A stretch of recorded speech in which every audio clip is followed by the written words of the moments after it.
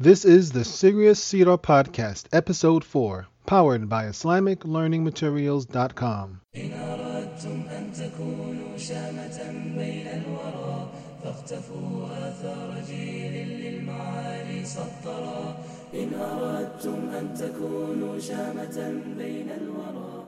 Assalamu alaikum wa rahmatullah. Welcome to Serious Seerah, Episode 4. This is the podcast for serious Muslims who love the Messenger of Allah sallallahu alaihi wasallam and want to discover the beautiful life model he left for us to follow. In today's class, we're going to discuss the following topics: the biographies of the Prophet's daughters, including Zaynab, Ruqayyah, Kulthum, and Fatimah. We will also discuss the difference between Sunnis and Shiites, the beginning of revelation, the miraculous nature of the Quran, Khadijah's loyalty, radiyallahu anha, and the beginning of the mission of Islam. Stay tuned for Serious Seerah Episode 4. Having said that, also the Prophet, peace and blessing be upon him, made the wealthy people, made them feel responsible for their brothers, because inna hadhi ummatukum ummatan wahida wa ana rabbukum fa'budun. This ummah of yours is one ummah, and I am your Lord, so worship me. So the Prophet, peace and blessing be upon him, made a bond of brotherhood between these Muslims, the blacks and the whites and the Arabs and the non-Arabs and the Persians and the men and the women and the rich and the poor. They were one ummah, and they were a magnificent brotherhood. Bismillahir Rahmanir Rahim. Alhamdulillahi Rabbil Alameen. Nahmaduhu wa nasta'inuhu wa nastaghfiruh. Wa nu'minu bihi wa natawakkalu alayhi wa salatu wa salamu ala Sayyidina Muhammad. Amma ba'd. This is our, I believe, fourth session of the Seerah class, inshallah. When we left off last week, we had talked a little about Prophet Muhammad sallallahu alaihi wasallam's family. We spoke about his marriage to Khadijah radiallahu anha, and how this had to be a union of love, where two people just fell in love with each other. We also spoke about the two young boys who came into his household under his care.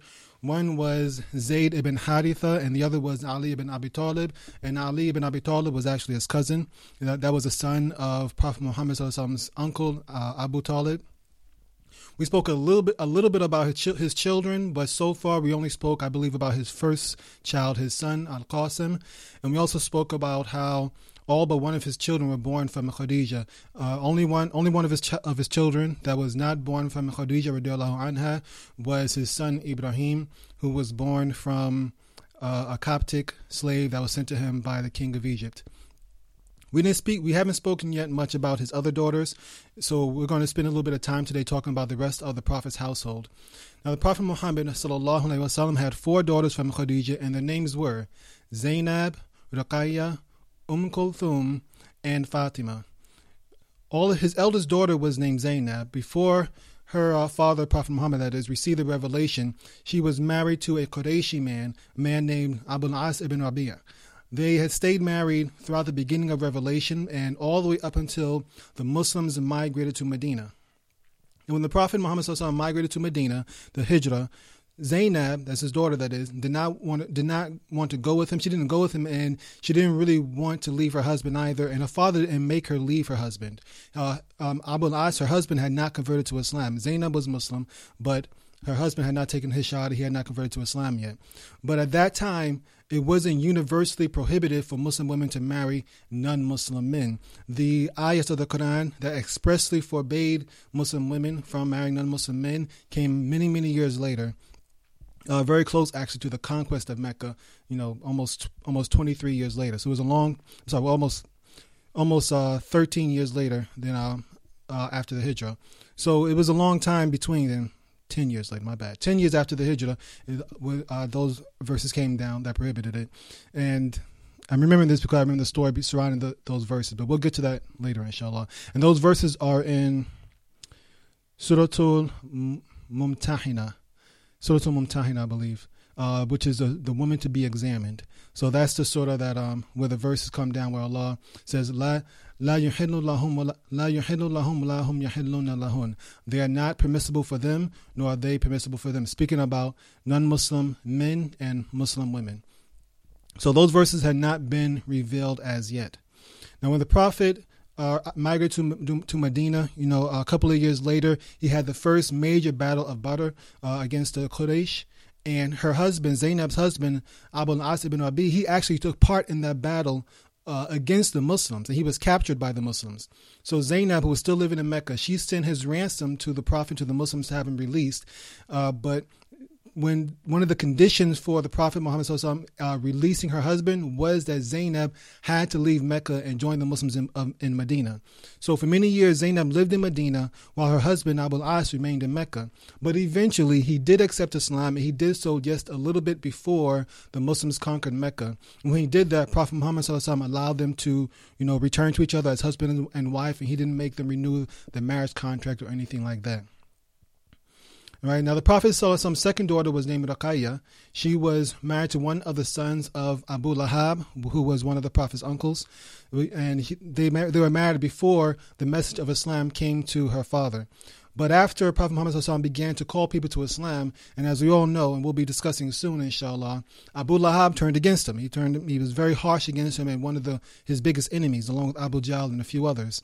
Abu Lahab was one of the worst ones. We know Allah subhanahu wa ta'ala sent down verses over the Quran cursing Abu Lahab. When Allah subhanahu wa ta'ala says, Ba'da a'udhu billahi minash shaitanir rajim, Bismillahir Rahmanir Rahim. تبت يدا أبي لهب وتب ما أغنى عنه ماله وما كسب. Cursed are the hands of Abu Lahab. His wealth and his earnings will not benefit him any. So this happened. The marriage, of course, between Ruqayyah and Abu Lahab's son was evidently before Islam came. And after Prophet Muhammad began to preach Islam, Abu Lahab made his son divorce her.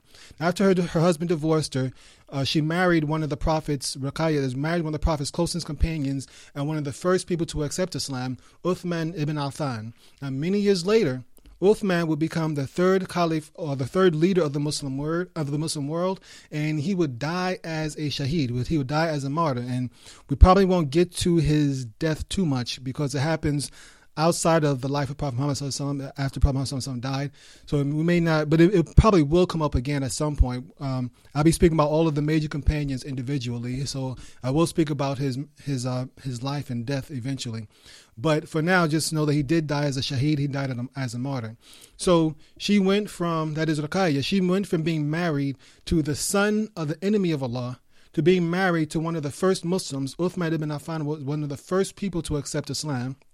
He was a man who migrated twice, and we'll talk about his two migrations as in time, inshallah. He was a future caliph, one of the leaders of the Muslim world, and he was also the man responsible for preserving the compilation of the Quran by Allah's permission. We may talk about this in detail about how Uthman radiallahu anhu was responsible for preserving the Quran, and during his caliphate, he was the primary one responsible for putting compiling the Quran in the way that we have it now.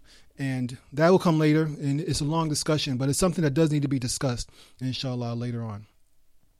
Now, Ruqayyah made the migration with her second husband, Uthman ibn Affan to Abyssinia, and that's modern-day Ethiopia. We'll talk about this in the coming weeks, inshallah. This migration was before the hijrah to Medina, before the migration to Medina. Basically, things got very harsh for the Muslims in Mecca. We haven't got to that point yet, but I'm just letting you know what happened. Things later on will get very harsh for the Muslims in Mecca, and so they went to Abyssinia, or what we now call Ethiopia, as refugees, and we'll get to that soon, inshallah. But just letting you know. Okay, so she and Uthman, they made the migration to Abyssinia, but then they came back to Mecca after a short while, and then soon after that, they made the migration to Medina with all the other Muslims. She had one son, Ruqayyah, that is, the daughter of Prophet Muhammad. She had one son that we know of who died as a young boy, and the story that I've heard was that a chicken pecked her son in the eye, and his eye got infected, and from there the infection spread and eventually killed him. And one story that I've heard, and I've been trying to find verification for it, but the brother who told me, I trust his knowledge, but he told me that after her son got this infection and he was nearing death, Ruqayyah went to her father and she said, and I'm paraphrasing because I haven't been able to find the text. I don't heard the story, so I have to paraphrase a little bit. She went to her father and said that isn't it true that every messenger, every prophet of Allah has been given one dua that will not be rejected by Allah, that Allah will not reject at all. And so she asked him to make that dua for her son to save his life. Rasulullah, he knew his grandson was dying and he loved his daughter, he loved his grandson, but he had a greater responsibility for that. And once again, paraphrasing, and may Allah forgive me if I'm off a little bit, but he essentially said that he couldn't do it because he was saving that dua to make to intercede for his people, his followers in the next life. And so he had to think of a bigger thing, a bigger problem than just using his one dua to save his own family. He had to use that dua, that one dua that would not be rejected, to save the entire Muslim ummah, and Allah knows how much of us will actually be saved. But he had to hold on to that dua, and he couldn't use that dua to save her son. And we know, I spoke already before about how many of the Prophet's own family members, his own children, and Ruqayyah herself, for that matter, all died, except with the exception of Fatimah radiallahu anha, all died within his lifetime. So for Ruqayyah, her last 3 or 4 years of life were very difficult. First, her mother, Khadijah, died, and we haven't got to that yet, but first her mother died, and her mother died just before the hijrah to Medina. So we know that Ruqayyah migrated to Abyssinia with Uthman, then they came back to Mecca, and a little bit after, I believe Khadijah died while she was in Abyssinia. So she comes back to Mecca, and the Muslims are still being oppressed, and her mother had just died. And then a little bit after that, they make the hijrah to Medina. And then a little bit after that, her son died. Her son died while they were in Medina. That's the boy who was pecked in the eye by the chicken. And then not too long after that, she got sick herself, and she died a little bit over a year after the hijrah. Now, the time that she died, she was sick, actually, during the Battle of Badr. And Prophet Muhammad excused her husband, Uthman, from the Battle of Badr so he could take care of her. And so Uthman didn't take part in that battle, but instead he had received permission from the Prophet Muhammad to take care of his wife. The Prophet's third daughter was named Kulthum, and she was also married to one of Abu Lahab's sons before the message of Islam came. And just like her sister Ruqayyah, when Prophet Muhammad began to preach Islam openly, Abu Lahab made his son divorce her.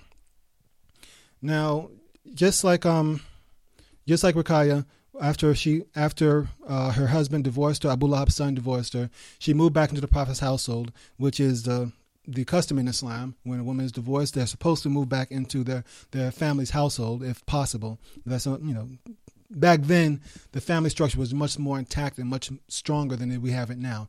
So she moved back into her father's household, and later on, after Ruqayyah died, after the hijrah, and after her sister Ruqayyah died, Prophet Muhammad gave her in marriage to Uthman ibn Affan. So Uthman ibn Affan was married to 2 of the Prophet's daughters, and he is sometimes called Dhun Nurayn, or the owner of 2 lights, because he was married to 2 of the Prophet's daughters, sallallahu alaihi wasallam.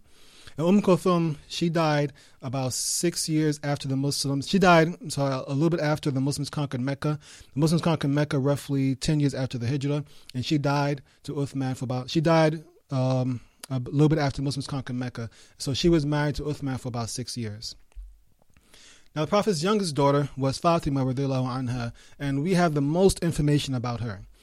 She was known to be the Prophet's favorite daughter. She was also the youngest, as I just said. She was the youngest, and there's so much that we can say about her life. We really want to do justice. We would probably have to just, commit an entire day just to talk about her life and all the events surrounding her, but we really don't have the time for that.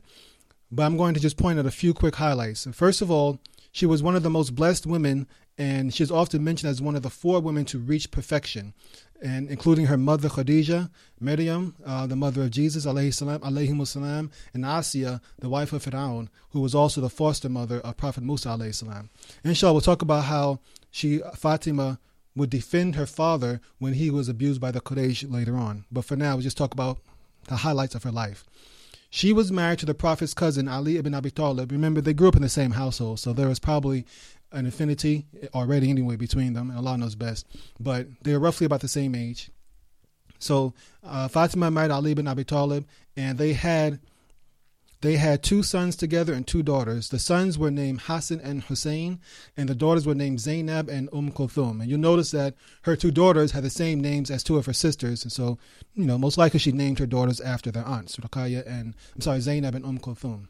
Now, there's a lot of controversy surrounding her life, as well as the life of her husband Ali and their sons in Hassan and Hussein. And most of this controversy is really fueled by the different perceptions or perspectives on their lives between the primary 2 groups of Muslims, the primary group of Muslims, which is Ahlus Sunnah wal Jama'ah, or most of us say Sunni Muslims, and the Shiite sect, the Shia.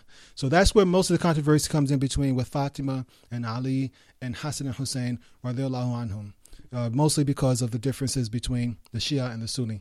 And we can talk about that, later on, but I don't want to get too deep into it because it's a long conversation, and I don't want to divert too much. But basically, the Shiites, they hold these 4 people, Fatima, Ali, Hassan, and Hussein, to a very, very high level, and almost to the point of worshiping them. And some extreme branches of the Shia, they actually do worship them, or they commit shirk in the process of their quote-unquote worship to Allah. They commit shirk by either praying through them and stuff like that. And many Shiites, in their love for the family of Rasulullah sallallahu alaihi wasallam, also known as Ahlul Bayt. Ahlul Bayt literally means the people of the house, but in Islamic terminology means the family of Prophet Muhammad sallallahu alaihi wasallam. So they go so far in their love for Ahlul Bayt, or the people or the family of Prophet Muhammad sallallahu alaihi wasallam, they curse or even defame some of the Sahaba, including Uthman, whom we just spoke of, and Abu Bakr, who we'll speak of soon, inshallah, and Umar ibn al-Khattab, who we'll speak of soon also, and the Prophet's wife Aisha, may Allah be pleased with all of them. They sometimes curse these Sahabas and other Sahabas because at some point in their lives they had there's a civil war, or they believe that some of these Sahabas had cheated Ali or Fatima out of something. So I don't want to get too much into the Sharia, and I don't want that leads to flame wars. I don't want to get into that right now. But for us, our part as Ahlus Sunnah wal Jama'ah, or Sunni Muslims, however you want to call yourself, or if you just want to call yourself Muslim, but just want to make yourself distinct from the Sharia, from the Shiites, the best path is the path of moderation. Now, we love all the righteous companions from the Prophet's family, and we definitely love Ali radiallahu anhu, and Fatima radiallahu anha, and Hassan and Hussein radiallahu anhuma. They're all righteous, and so we love them all. They're companions, and they're the family of Prophet Muhammad sallallahu alaihi wasallam. They're from a noble line, descendants of Ibrahim and Ismail alayhi salam. So we love them all. They're from the best generation. They're from the best of all people, and we love and honor them all. But we don't go beyond the bounds by ascribing to them qualities which don't belong to them and which they shouldn't have. And we don't make dua to them, and we don't supplicate to them. We don't ask for expiation of our sins through them or anything like that. All that stuff is shirk, or will lead to shirk if it isn't directly shirk. And all that stuff is really shirk. You cannot go through any individual. We can't even go through Prophet Muhammad sallallahu alaihi wasallam and make dua through him. You pray to Allah directly. If we were to pray through Prophet Muhammad sallallahu alaihi wasallam, or Ali or Fatima or anyone else, what's the difference between us and the Christians? They pray to Allah through Isa alayhi salam, and we condemn them for that. And then how can we go and do the same thing and say we're going to pray to Allah, ask Allah for blessings, or ask Allah for rewards through his messenger, or through the righteous companion, anything like that, or even people who are lower than that level? I mean, what's the difference? There's not really much difference, is there? Only thing we're saying that we pray through them, but they're not God. It's not really much difference. So we can't go down that road. That's a dangerous road and leads to shirk. So the best path is the path of moderation. We love them, but we don't go beyond the bounds, and we leave it at that. We also don't go to the other extreme like many Shia do, and we definitely do not curse the companions of Prophet Muhammad sallallahu alaihi wasallam or his wives. This is almost certainly guarantee anyone who does this to hellfire. So we have to be very careful. We do not curse them. We have to be very careful about speaking about them, not try to say ill about them, because these are people who are loved by Allah. And, saying bad things or cursing the people whom are loved by Allah is dangerous. It's very, very dangerous, and will lead to our own destruction. So I have to be very careful. So just want to set that straight, inshallah. And if there are any questions about that, we can discuss that later. Now, Fatimah died about 6 months after her father died, Rasulullah Sallallahu Alaihi Wasallam. She died about 6 months after he died. And as I mentioned earlier, the Shiites, they have a whole lot of exaggerated and inaccurate information around there. So if you do a Google search, just type in Fatimah, bint Muhammad, or just Fatimah, you'll see all sorts of things come out written by her. But most of it, unfortunately, is from a Shia perspective, and a lot of it is really overblown. There was actually a ruling dynasty, a ruling Shiite dynasty or a ruling family called the Fatimids. They were named after Fatimah, radiallahu anha. The Fatimids, they claim to be descended from her lineage, and Allah knows best if that's true or not, but, these Fatimids, they were actually from a branch of Sharia called the Ismailis. And Ismailis is one of those extreme branches of Shiites. And they ruled over a large portion of the Muslim world for quite a period of time. They had a whole bunch of dysfunction in their family. Sons killing fathers for the rulership and all sorts of, they were just completely messed up. And, in fact, they were actually the ruling dynasty when the European Crusaders came through the Middle East and came through the Muslim world and eventually conquered Jerusalem. It was actually the Fatimids who were the rulers. They were ruling over, a huge empire of Sunni Muslims, but the ruling family were actually Ismailis or Fatimids. So eventually, talking about the Crusades right now, Salahuddin al-Ayyubi, also known as Saladin in the English, pronunciation, but Salahuddin al-Ayyubi, he overthrew first the Fatimids. He overthrew the Fatimids, took over their kingdom, and then a little bit after that, he went and overthrew the Crusaders, the Europeans, and kicked them out of Jerusalem also. Salahuddin was not a Fatimid. He was not a Shia. He was Sunni Muslim by every standard that we know. If he was a Sunni Muslim, he was not a Fatimid or a Shia or Ismaili, anything like that. But all this stuff takes place hundreds of years after the Prophet's death, so we're getting a little bit ahead of ourselves. But just wanted to let you see how the Prophet's family, especially Fatimah radiallahu anha, how, some of the repercussions are still being felt today and how it goes much deeper in history and doesn't just end with their death. So we covered pretty much everybody in the Prophet's household so far prior to Revelation. We spoke about Khadijah, we spoke about Zayd ibn Haritha, spoke about his cousin Ali ibn Abi Talib, spoke about his 4 daughters, Zaynab, Ruqayyah, Kulthum, and Fatimah. May Allah be pleased with all of them. Now, around the time that Prophet Muhammad ﷺ turned 36 years old, he began to withdraw from society, and he began to spend more time in meditation and contemplation, and he would go into the mountains surrounding Mecca, and he would go there to meditate and be alone and separate himself from the rest of society. During these periods of solitude, he would worship Allah. And even though the exact form of worship that we know of as salat hadn't been revealed yet, hadn't been taught to him yet, but he still would worship Allah in whatever way he knew how. Allah knows best. But he would spend his time worshiping Allah and contemplating on the society around him and contemplating on life in general. So most likely his method, and Allah knows best, his method of worship at that time was most likely just dua, just supplication. So Allah knows best. Salat, as we know it today with takbir and Surah Al-Fatiha and ruku and sajda and all that, hadn't been revealed yet. So the most he could probably do at that time was just dua, just supplication. Now, as he approached the age of 40, which is the age that most of the prophets received their message, Allah began to prepare him for the coming message. Prophet Muhammad ﷺ, he began to experience what we know of as true dreams in the 6 months leading up to the first revelation. Basically, he would have dreams that will come true exactly as he dreamed them. Now, all of us have dreams, but most of our dreams, they're filled with a bunch of nonsense from our daily lives. They have suggestions from the shayateen. They might have a little bit of truth mixed in. But the prophets of Allah and the Rasulullah ﷺ, all of them, they had true dreams. Their dreams were pure revelation. Anybody else, we can't say that our dreams are revelation. There's no way we can say our dreams are revelation. The revelation ended with the Quran. So we can't say our dreams are revelations. Anybody comes to you saying that my sheikh or my imam or so-and-so had a dream and they're talking about something that's beyond what Islam currently is, that's not revelation. If it is, it's not coming from Allah. It's coming from something else. And so that means it's misguidance. So be careful of that stuff. Only the prophets had dreams that were revelation, but we may still have dreams that have truth to them, but that doesn't mean that it's new truth. It's just confirming what is already there, or it's, maybe some kind of warning come from Allah. Allah knows best what it is, but it's not revelation, so to speak. It's nothing new. Okay, but this revelation, this was what was happening with Prophet Muhammad sallallahu alaihi wasallam. He was having true dreams, and it wasn't mixed with any nonsense or any whispers from the shayateen. It was true dreams. He dreamed it. He'd wake up, and exactly what he dreamed will happen exactly as he saw it in his dream.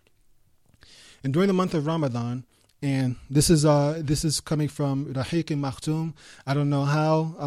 I forgot the brother's name who did that book. I don't know how he came to this, but I'm going to go by what he says because this is the best that I could find. So it was during the month of Ramadan, his 40th year. We know that much is true. We know he was 40 years old. We know it's definitely during the month of Ramadan. And according to the author of Al-Rahiq al-Makhtum, he said it was the 21st night of Ramadan. The angel Jibril came to Prophet Muhammad sallallahu alaihi wasallam while he was in the cave of Hira on Jabal Nur, the mountain of light, and brought the first revelation of the Quran. Right now we're going to go through the story of the revelation as it came to us from the Prophet's wife, Aisha radiallahu anha. The angel came to him, he came to Prophet Muhammad sallallahu alaihi wasallam, and he commanded him with the word Iqra, which is the Arabic word for read or recite. In fact, the word Quran comes from the same word Iqra. And the Quran has the same root word as Iqra, and or Qara'a is a root word, and that means to read or to recite, and the Quran is a reading or a recitation. The angel came to him and commanded him Iqra, and Prophet Muhammad sallallahu alaihi wasallam, like most Arabs of his time, he was illiterate. He didn't know how to read, and he was also really frightened and scared about what was happening to him. So he responded, "Ma ana biqari," and that means I am not a reader or I am not a reciter. So the angel squeezed him real tight and then released him. He had squeezed him so tight that Prophet Muhammad sallallahu alaihi wasallam had great. He could barely breathe, and it was like a big stress upon his chest. And the angel again said, Iqra, once again, read. The Prophet ﷺ once again replied, Ma ana biqari, I am not a reader. I cannot read. I do not know how to read. So the angel, he squeezed him again for a third time, and then he began to recite the opening lines of Surah Al-Iqra, also known as Surah Al-Alaq. Bismillahir Rahmanir Rahim. اقرأ باسم ربك الذي خلق خلق الإنسان من علق اقرأ وربك الأكرم الذي علم بالقلم علم الإنسان ما لم يعلم. The translation of these verses are, read in the name of your Lord who created mankind from a suspended clot. Read, and your Lord is the most noble, the one who taught with a pen. He taught man what he did not know. Just want to quickly pause real quick. We'll go over these something in one of these verses. In our time, there are some people who say that this verse, Iqra bismi rabbika alladhi khalaq khalaqal insana min alaq. Khalaqal insana min alaq. Some people say this is a verse is evidence of the Quran's miraculous nature, because Allah says He created mankind from a suspended clot. And this is scientific knowledge that was not available back then. Allah knows best if that was His intention. Allah knows best of that. But to a certain extent, though, that is true. The word alaq, it does mean something that is attached and suspended to something else. We know that the fertilized egg in the mother's womb, it does, after fertilization, eventually attach to the wall of the uterus, and it's suspended there, and it begins its development from there. And so, yes, that knowledge, most likely wasn't known back then. I seriously doubt it was. But I just want to warn you too much about getting too involved and trying to look for scientific miracles of the Quran. And certainly, there are some things in the Quran that have been relatively recently proven by modern science. And that is definitely an indication of the Quran's miraculous nature. But just not get too wrapped up in that. It's good to know, but the scientific aspects of the Quran, they may or may not prove the validity of the Quran, because the science may change. And just because the science changes doesn't mean that the Quran changes. So when we know something about science now, 50 years from now, we may find out something new about it. The Quran is still correct, just our understanding of science has changed. And so we don't want to necessarily peg the Quran too much to science. And there are some things that is definitely there and we should look at, and it is good to know, but there's really a lot more, much more to the Quran that proves that it couldn't have come from anything else except from Allah. There's so much more to it than that. There's so many subtle hints and so much subtle evidences that most of us, myself included, we might not ever really fully appreciate. It goes much deeper than just, a few scientific miracles, and that is good and all, but it's much, much deeper than that. I'm going to give you one example from Surah Al-Fatiha. This is a surah that all of us should know, inshallah. Now, in English, to make a complete sentence in English, you have to have a verb. So you can't have a complete sentence in English without having at least one verb in that sentence. But in Arabic, you can have a complete sentence and not have a verb. It's called a nominal sentence. You can have a nominal sentence in Arabic, which means a sentence that has nouns, maybe a preposition, but doesn't, maybe even an adjective, but doesn't have a verb. And you can have that in Arabic, and it can be a complete sentence, but that will never work in English. That's just a rule in English and just a rule in Arabic. And so in Arabic, you can have a complete sentence that just consists of two words. For instance, ana rajal, which means I am a man. That just has two words. Ana rajal. I am a man. That's it. But this is a complete sentence in Arabic. But you can never have that in English. You got to have at least one verb in English. But in Arabic, you don't have to have a verb. The verb to be, which is that verb I am or am, is understood in Arabic. Because it's understood when you say ana rajul, it's understood. So you don't have to have a specific verb there. Okay. So with that, however, let's look at let's assume first of all that the line Bismillahir Rahmanir Rahim is a part of Surah Al-Fatiha. Now there's some disagreement among scholars if the Basmala, Bismillahir Rahmanir Rahim, is actually one of the verses of Surah Al-Fatiha. But to simplify things, I'm going to say that it is for now. Okay, that Bismillahir Rahmanir Rahim is a part of Surah Al-Fatiha. So the first three verses of Surah Al-Fatiha all describe Allah. We saw Bismillahir Rahmanir Rahim describes Allah as, says in the name of Allah, the most gracious and most merciful. It is describing Allah. The second verse, Alhamdulillahi Rabbil Alameen. It attributes all praises to Allah and describes Him as the Lord of the worlds. The third verse, which is almost a repeat of the first verse, Ar-Rahman Ar-Rahim. Same thing. It's describing Allah as the most gracious and the most merciful. And the fourth verse, Maliki Yawmiddin. It describes Allah as the master of the Day of Judgment. This is 4 verses. I said 3, I believe, but it's 4 verses actually. Now, none of these verses that describe Allah, from Bismillahir Rahmanir Rahim to Maliki Yawmiddin, have a single verb in them. And none of these verses that are speaking about Allah directly have a single verb, not one. Bismillahir Rahmanir Rahim, Alhamdulillahi Rabbil Alameen, Ar-Rahmanir Rahim, Maliki Yawmiddin, no verbs. It's not until the 5th verse, when the focus switches in the Surah Al-Fatiha, when the focus switches from Allah to mankind's dependence upon Allah, that we begin to start seeing the verbs. In the 5th verse, Allah says, Iyyaka na'budu wa iyyaka nasta'in. You we worship, and from you we seek help. This is mankind making dua to Allah. Basically, na'budu and nasta'in, these are both verbs in Arabic. And the rest of the verses of Surah Al-Fatiha, all the way through to the end, they all are the same thing. They're all focused on man's dependence upon Allah, and they all contain verbs. But the first 4 verses, which are all about Allah subhanahu wa ta'ala, no verbs in there at all. Now we can debate what this means, and truthfully only Allah knows.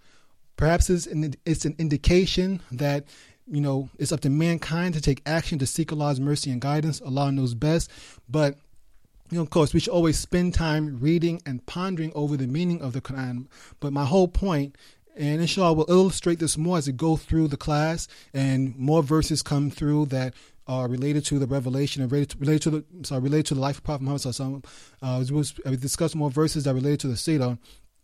Is that the miraculous nature of the Quran, it goes much further and is much deeper than just the few scientific facts and historical points. Those are good, but it's much more than that. These things are important, the science and the history that's proven in the Quran, but the simple beauty of the linguistic nature of the Quran is really amazing. It's just outstanding. Just from Surah Al-Fatiha, I hope that you can just see some of the beauty of the Quran just from that one little point, inshallah. And there's much more than that. And we have to continue reading the Quran and continue studying.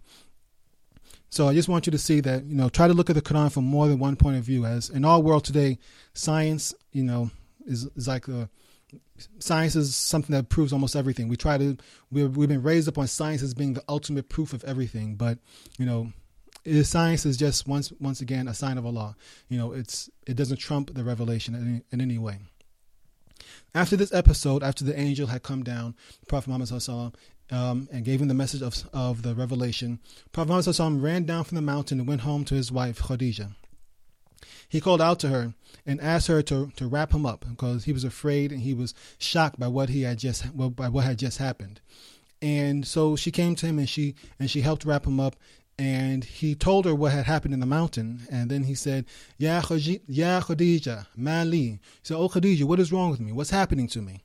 And so she comforted him and she assured him that there was nothing wrong with him. And she then began to give him all these reasons of why Allah would not do anything to harm him, why he can't be crazy, why there's no way a shaitan can be messing with him or torturing him or anything like that. She said that he keeps good relations with his family, that he's generous with his guests, that he helps the poor and the needy. He helps those who are in trouble or facing calamity, and that he always speaks the truth. He laid out all these reasons why you're such a good man. There's no way that a shaitan or Allah will be punishing you in any way. And now from here we see Khadijah's loyalty to her husband. And now how she was willing to stick by her husband and comfort him and take care of him. And this loyalty is the loyalty that a wife has to her husband, is something that men, speaking as a man, do remember and we do appreciate it. So this is advice to sisters, inshallah, whether you're married now or hope to get married, inshallah, to be loyal to your husband in his time of need. Some sisters, may Allah have mercy on them, they're quick to criticize a husband and quick to remind him of his faults. And yes, of course, there are men who are the same way as well, who do that to their wives also. But we're talking about sisters right now. All right. Now, these quick criticism, these back and forths, these little blurbs and everything, they break down marriage bonds and they can lead to bad feelings and discord between the husband and wife. This doesn't mean that a wife shouldn't correct her husband when he's wrong or give advice when he's doing something silly or foolish. But, definitely she should be willing to do that. But she should also be willing to stick by her husband when he needs her, stick by him through thick and through thin, just like Khadijah radiallahu anha was. She was by her husband's side. He told her what he saw. She knows her husband's a truthful and kind and generous person. She knows her husband doesn't lie. She believes him. And she was the first believer. She's the first person to accept Islam. And actually, while speaking of this, the first martyr, the first shaheed for Islam was also a woman as well. We'll get to that. Her name was Sumaya. We'll get to her, inshallah, later on. But Khadijah was the first believer. And I spoke before about how the love between these two was something very exemplary and something amazing, how these two loved each other so much. So this loyalty that a wife can show to her husband, it creates deep bonds of love and trust that go beyond just friendship and romance and all that. It creates like a mutual dependency between the husband and the wife. So if you hear a man, he's talking about his wife, he might say something like, man, I can't live with her, I can't live without her. He's basically saying that even though he might be upset with her at that point of time, he needs her, and he needs her just as much as she needs him.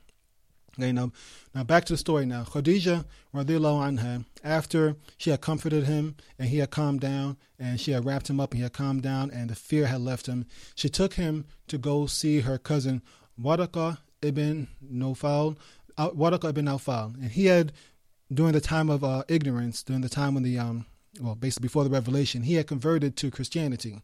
And he used to write the Bible, or the Injil as they knew it at that time, in Arabic. So he was a very old man, but he obviously knew he definitely knew Arabic. He was Arab himself, but he also most likely either knew Hebrew or he knew Greek, which was the language that the Bible was first written. It's first written in Greek, or Aramaic, which was the original language of Isa alayhi salam. So maybe he knew all three, but he at least knew Arabic and maybe one other language because he was able to translate the Bible into Arabic and he wrote it down. And he was an Arab Christian. He was an old man at this time. He was an old man. He had gone blind. He was an Arab Christian who had learned from both the Christian and the Jewish scriptures. He had studied both of the books of the Ahlul Kitab. He was learned in both of them. Now, Prophet Muhammad sallallahu alaihi wasallam, he met with Waraqah. Khadijah took him to see Waraqah. And Prophet Muhammad SAW, he told him what happened. He related what happened in the mountain and in the cave. And Waraqah ibn Nawfal said that this angel that visited him was Namus. And he's an-Namus. And Namus means the law or the code or the giver of the law. And this is was probably a Hebrew term for Jibril alayhi salam, and Allah knows best.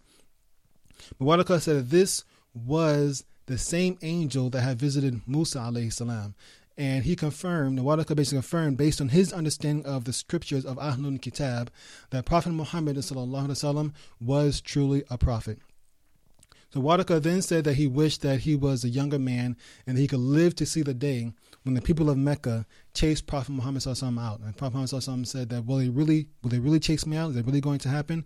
And Waraqah replied that yes, that will most certainly happen. There's no way that you can come with this kind of message. And no one has come with this kind of message before, and the people haven't chased them out. It happened with Musa alayhi salam. Now this is me speaking, not Waraqah. It happened with Musa alayhi salam. It happened with Ibrahim alayhi salam. It happened with Lot alayhi salam. When the people come, when the messengers come with his new message, the establishment of the city, in most cases, chased them out. There are only a couple cases where the establishment accepted it, and even that was after some time. There's a Prophet Muhammad sallallahu alaihi wasallam, actually, the city of Mecca did eventually accept Islam, but it's after, they had been beaten into submission. And also, Prophet Yaqub, he fled away from his city, got swallowed by the well, and eventually Allah, released him from that. But when he came back, to the city, the people had accepted Islam. And so, but otherwise, most of the prophets, when they came with a new message to their people, almost always the establishment chases them out or forces them to leave or make the conditions so bad where they have to leave. Ibrahim alayhi salam was thrown into a fire. Isa alayhi salam, the people tried to crucify him. Allah saved him, but they tried to crucify him. Musa alayhi salam, he had to, even Allah brought so many signs with the locusts and the staff turning into a snake and the magicians rejecting Fir'aun and coming and accepting Musa's faith. And with all these signs that came to them, they still couldn't stay and they still had to leave because Fir'aun was just not having it. All these signs came to him. And on this point, people sometimes, this comes in the Quran also, in time of Prophet Muhammad sallallahu alaihi wasallam, and also even our time. People say, well, why did God stop with all the miracles? The Bible, and they all talk about all these miracles. Why doesn't God bring these miracles now? Why does He bring these miracles now to prove that He's there, that He's true? And the thing is that Allah subhanahu wa ta'ala did that already. He brought miracles to all these people, and they saw the miracles. They saw Ibrahim alayhi salam thrown into the fire and not die. And they still didn't accept his faith. Pharaoh saw the sea split part before him, and the people of Israel go through, and he still didn't believe. That right there, seriously, how you would think that would be a proof enough, really, after everything else that happened to him, seeing an entire sea part before your eyes, you would think that would be enough to convince somebody, okay, maybe these guys are onto something here. But that wasn't enough for them. And Bani Israel themselves, Allah literally sent them food from the sky. He sent them food from the sky. They saw the miracles themselves. They saw Musa alayhi salam receiving revelation, and they, not all of them, but some of them still wound up worshiping the calf. Really, the people of Mecca, they not just the Quran, and they knew the Quran was the truth. They knew that this type of writing, this type of recitation cannot come from anything else except for Allah. They try to call it poetry, they try to call it sorcery, they try to call it everything, and they knew it wasn't the truth. They admitted it amongst themselves. And even with all that, they still didn't believe. They went out and fought the Prophet, and despite overwhelming numbers and overwhelming advantages, they still lost every single time, except for a few, except for, the Battle of Uhud and a couple of others. But for the most part, the Quraysh really just got beaten into submission. And you would think that after seeing the moon split apart, after seeing, a small force wipe out a big force in the Battle of Badr, after seeing an even larger force, get turned around in the Battle of the Trench, you would think that they would kind of come to some realization that maybe this guy is on to something. Maybe we should, see what he's talking about and actually try to get some peace here, not try, and try to see what he's talking about, try to come along with him. But miracles is not enough to prove things to people. Allah has brought miracles to many different people before them. Prophet, I think it's Salih. Allah brought the camel out of the mountain. Mountain split, camel comes out right before the eyes, and they still go and do all sorts of things. I mean, the people of Lut, they were involved in sodomy and homosexuality. They come to the angels, thinking that the angels are men. They're knocking on Lut's door, trying to grab at the angel. Boom, they all go blind. They still don't believe. His wife, who was a wife of a prophet, Lut's wife, she sees these things. She knows her husband's receiving revelation, and she still doesn't believe. Really, Prophet Nuh, alayhi salam, he had a son. When the rains are coming down, he said to everybody, the rain's going to come. He's going to wipe you out. He's going to kill you. You need to come on and join me. His own son, he sees the rain coming down. He sees the waters lifting up. He sees the waves and everything. He sees all this stuff. And his father says, son, come on and join me. Come and get on the boat. Come join me. And his son is like, no, Dad, I'm going to go to that mountain over there. It's really seeing revelation or seeing miracles happen is not enough. Isa alayhi salam performed amazing miracles by the permission of Allah. He raised the dead by the permission of Allah. He took a bird and he formed a clay bird and breathed life into it by the permission of Allah, and the bird flew away. His companions, the disciples, they asked for food from heaven. Allah brought down a full table full of food from heaven for him. He healed the blind, and so many miracles that he did by the permission of Allah. And the people still didn't believe him. So simply having an amazing thing in front of someone's eyes is not enough to convince people all the time. So just people try to say, why doesn't Allah bring more miracles? Why doesn't he send down an angel and all this stuff? People want Allah to take care of everything for them. He wants them to take care of their, for evidence, they demand that Allah takes care of not only their physical needs, but also their spiritual needs. They don't want to do any work on their own. And that doesn't always work. And furthermore, the Quran as a literary miracle, rather than a physical miracle like the miracles of all the other prophets, they were just good for that point of time. Whereas the miracle of the Quran is good forever, and it'll be here in Allah. And this is once again more proof how the Quran has still been held in the same form, in the same words. Basically, there's a few differences based on the different dialects at the time, and a few differences in whether the ending of some words, but there are no wholesale differences of the Quran. There's not like one chapter missing from this Quran and another chapter missing from that version. You don't have that kind of stuff. Even sentences, the most you may have would be different endings of certain words that may turn a word from an adverb to a noun, or we got plug in Arabic grammar.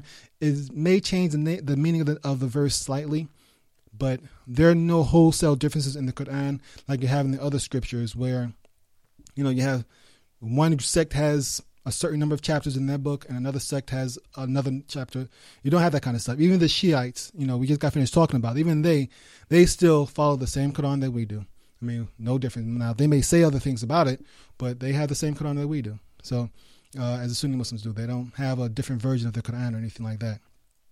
And even if, every single Quran was burnt right now, and every single CD and every single database that the Quran is saved on was wiped out, we could reproduce the entire Quran in a matter of minutes. It may take longer than that to write it down, but you know what I mean? We could reproduce the Quran almost immediately because so many people have memorized the Quran and they can write it out by hand.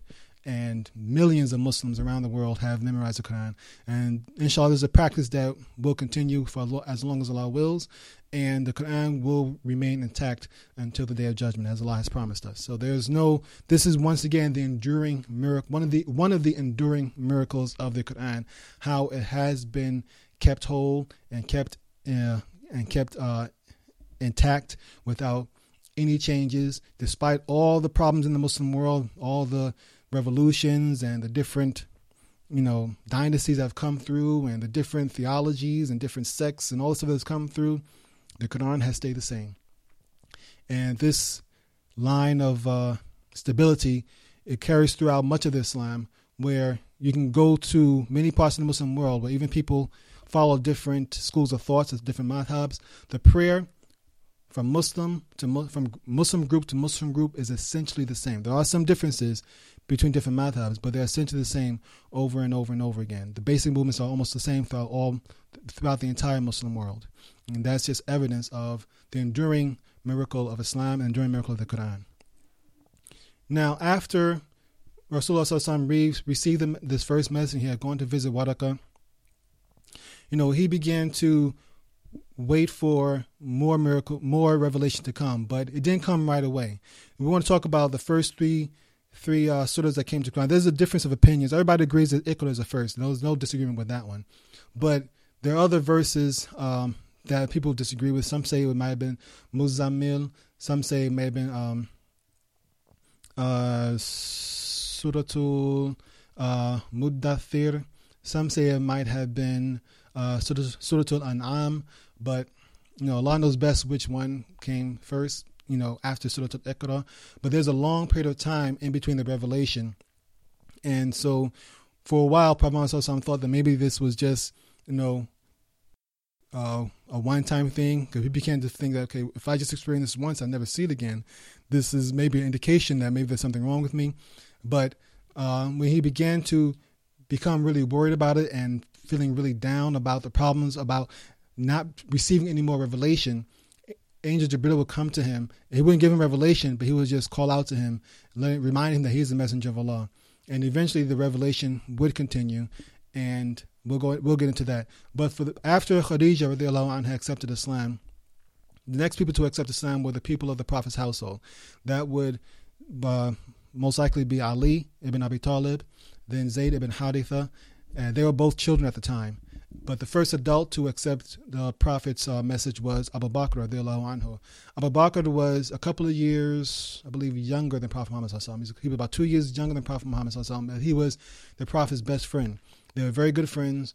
And Abu Bakr was from a small clan within the Quraysh, but they were best friends, and he accepted the message of Islam also immediately. So Abu Bakr was the first adult male to accept Islam, whereas Ali is known as being the first male in general, but he was still a child at the time.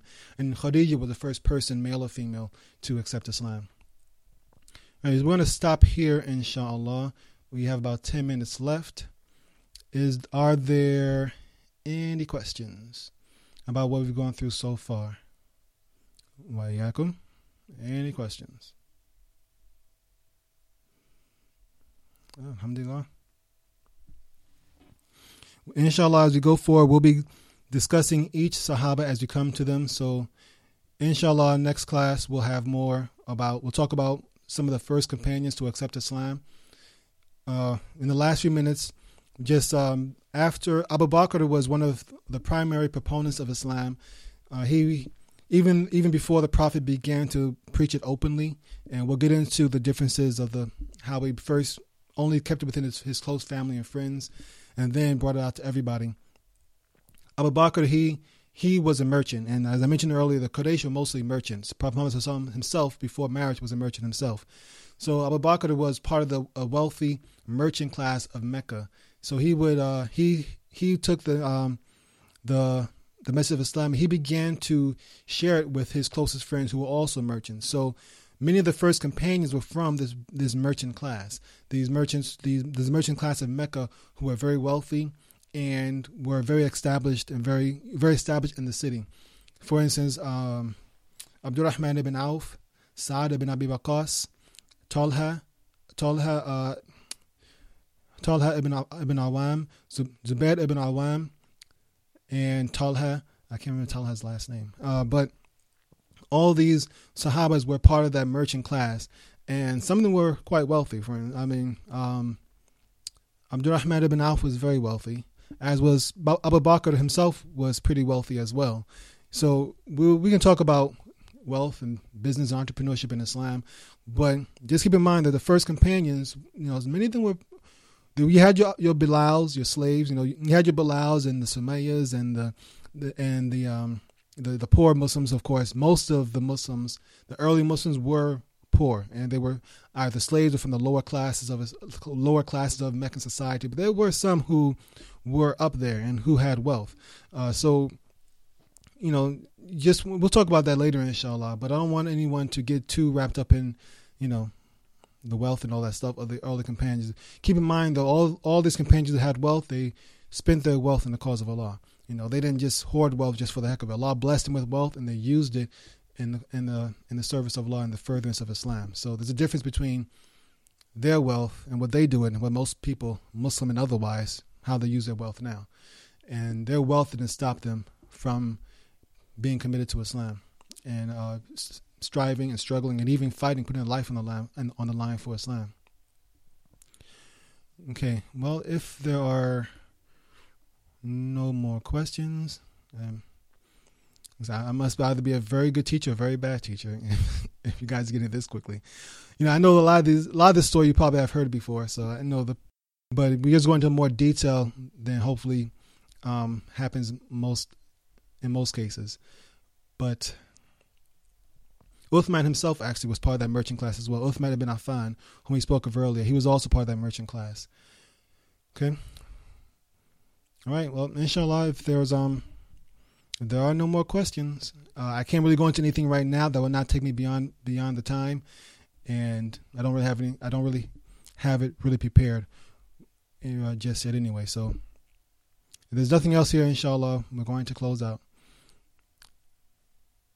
Alright. Subhana rabbika rabbil izzati amma yasifun wa salamun ala al-mursalin walhamdulillahi rabbil alameen. Assalamu alaikum wa rahmatullah.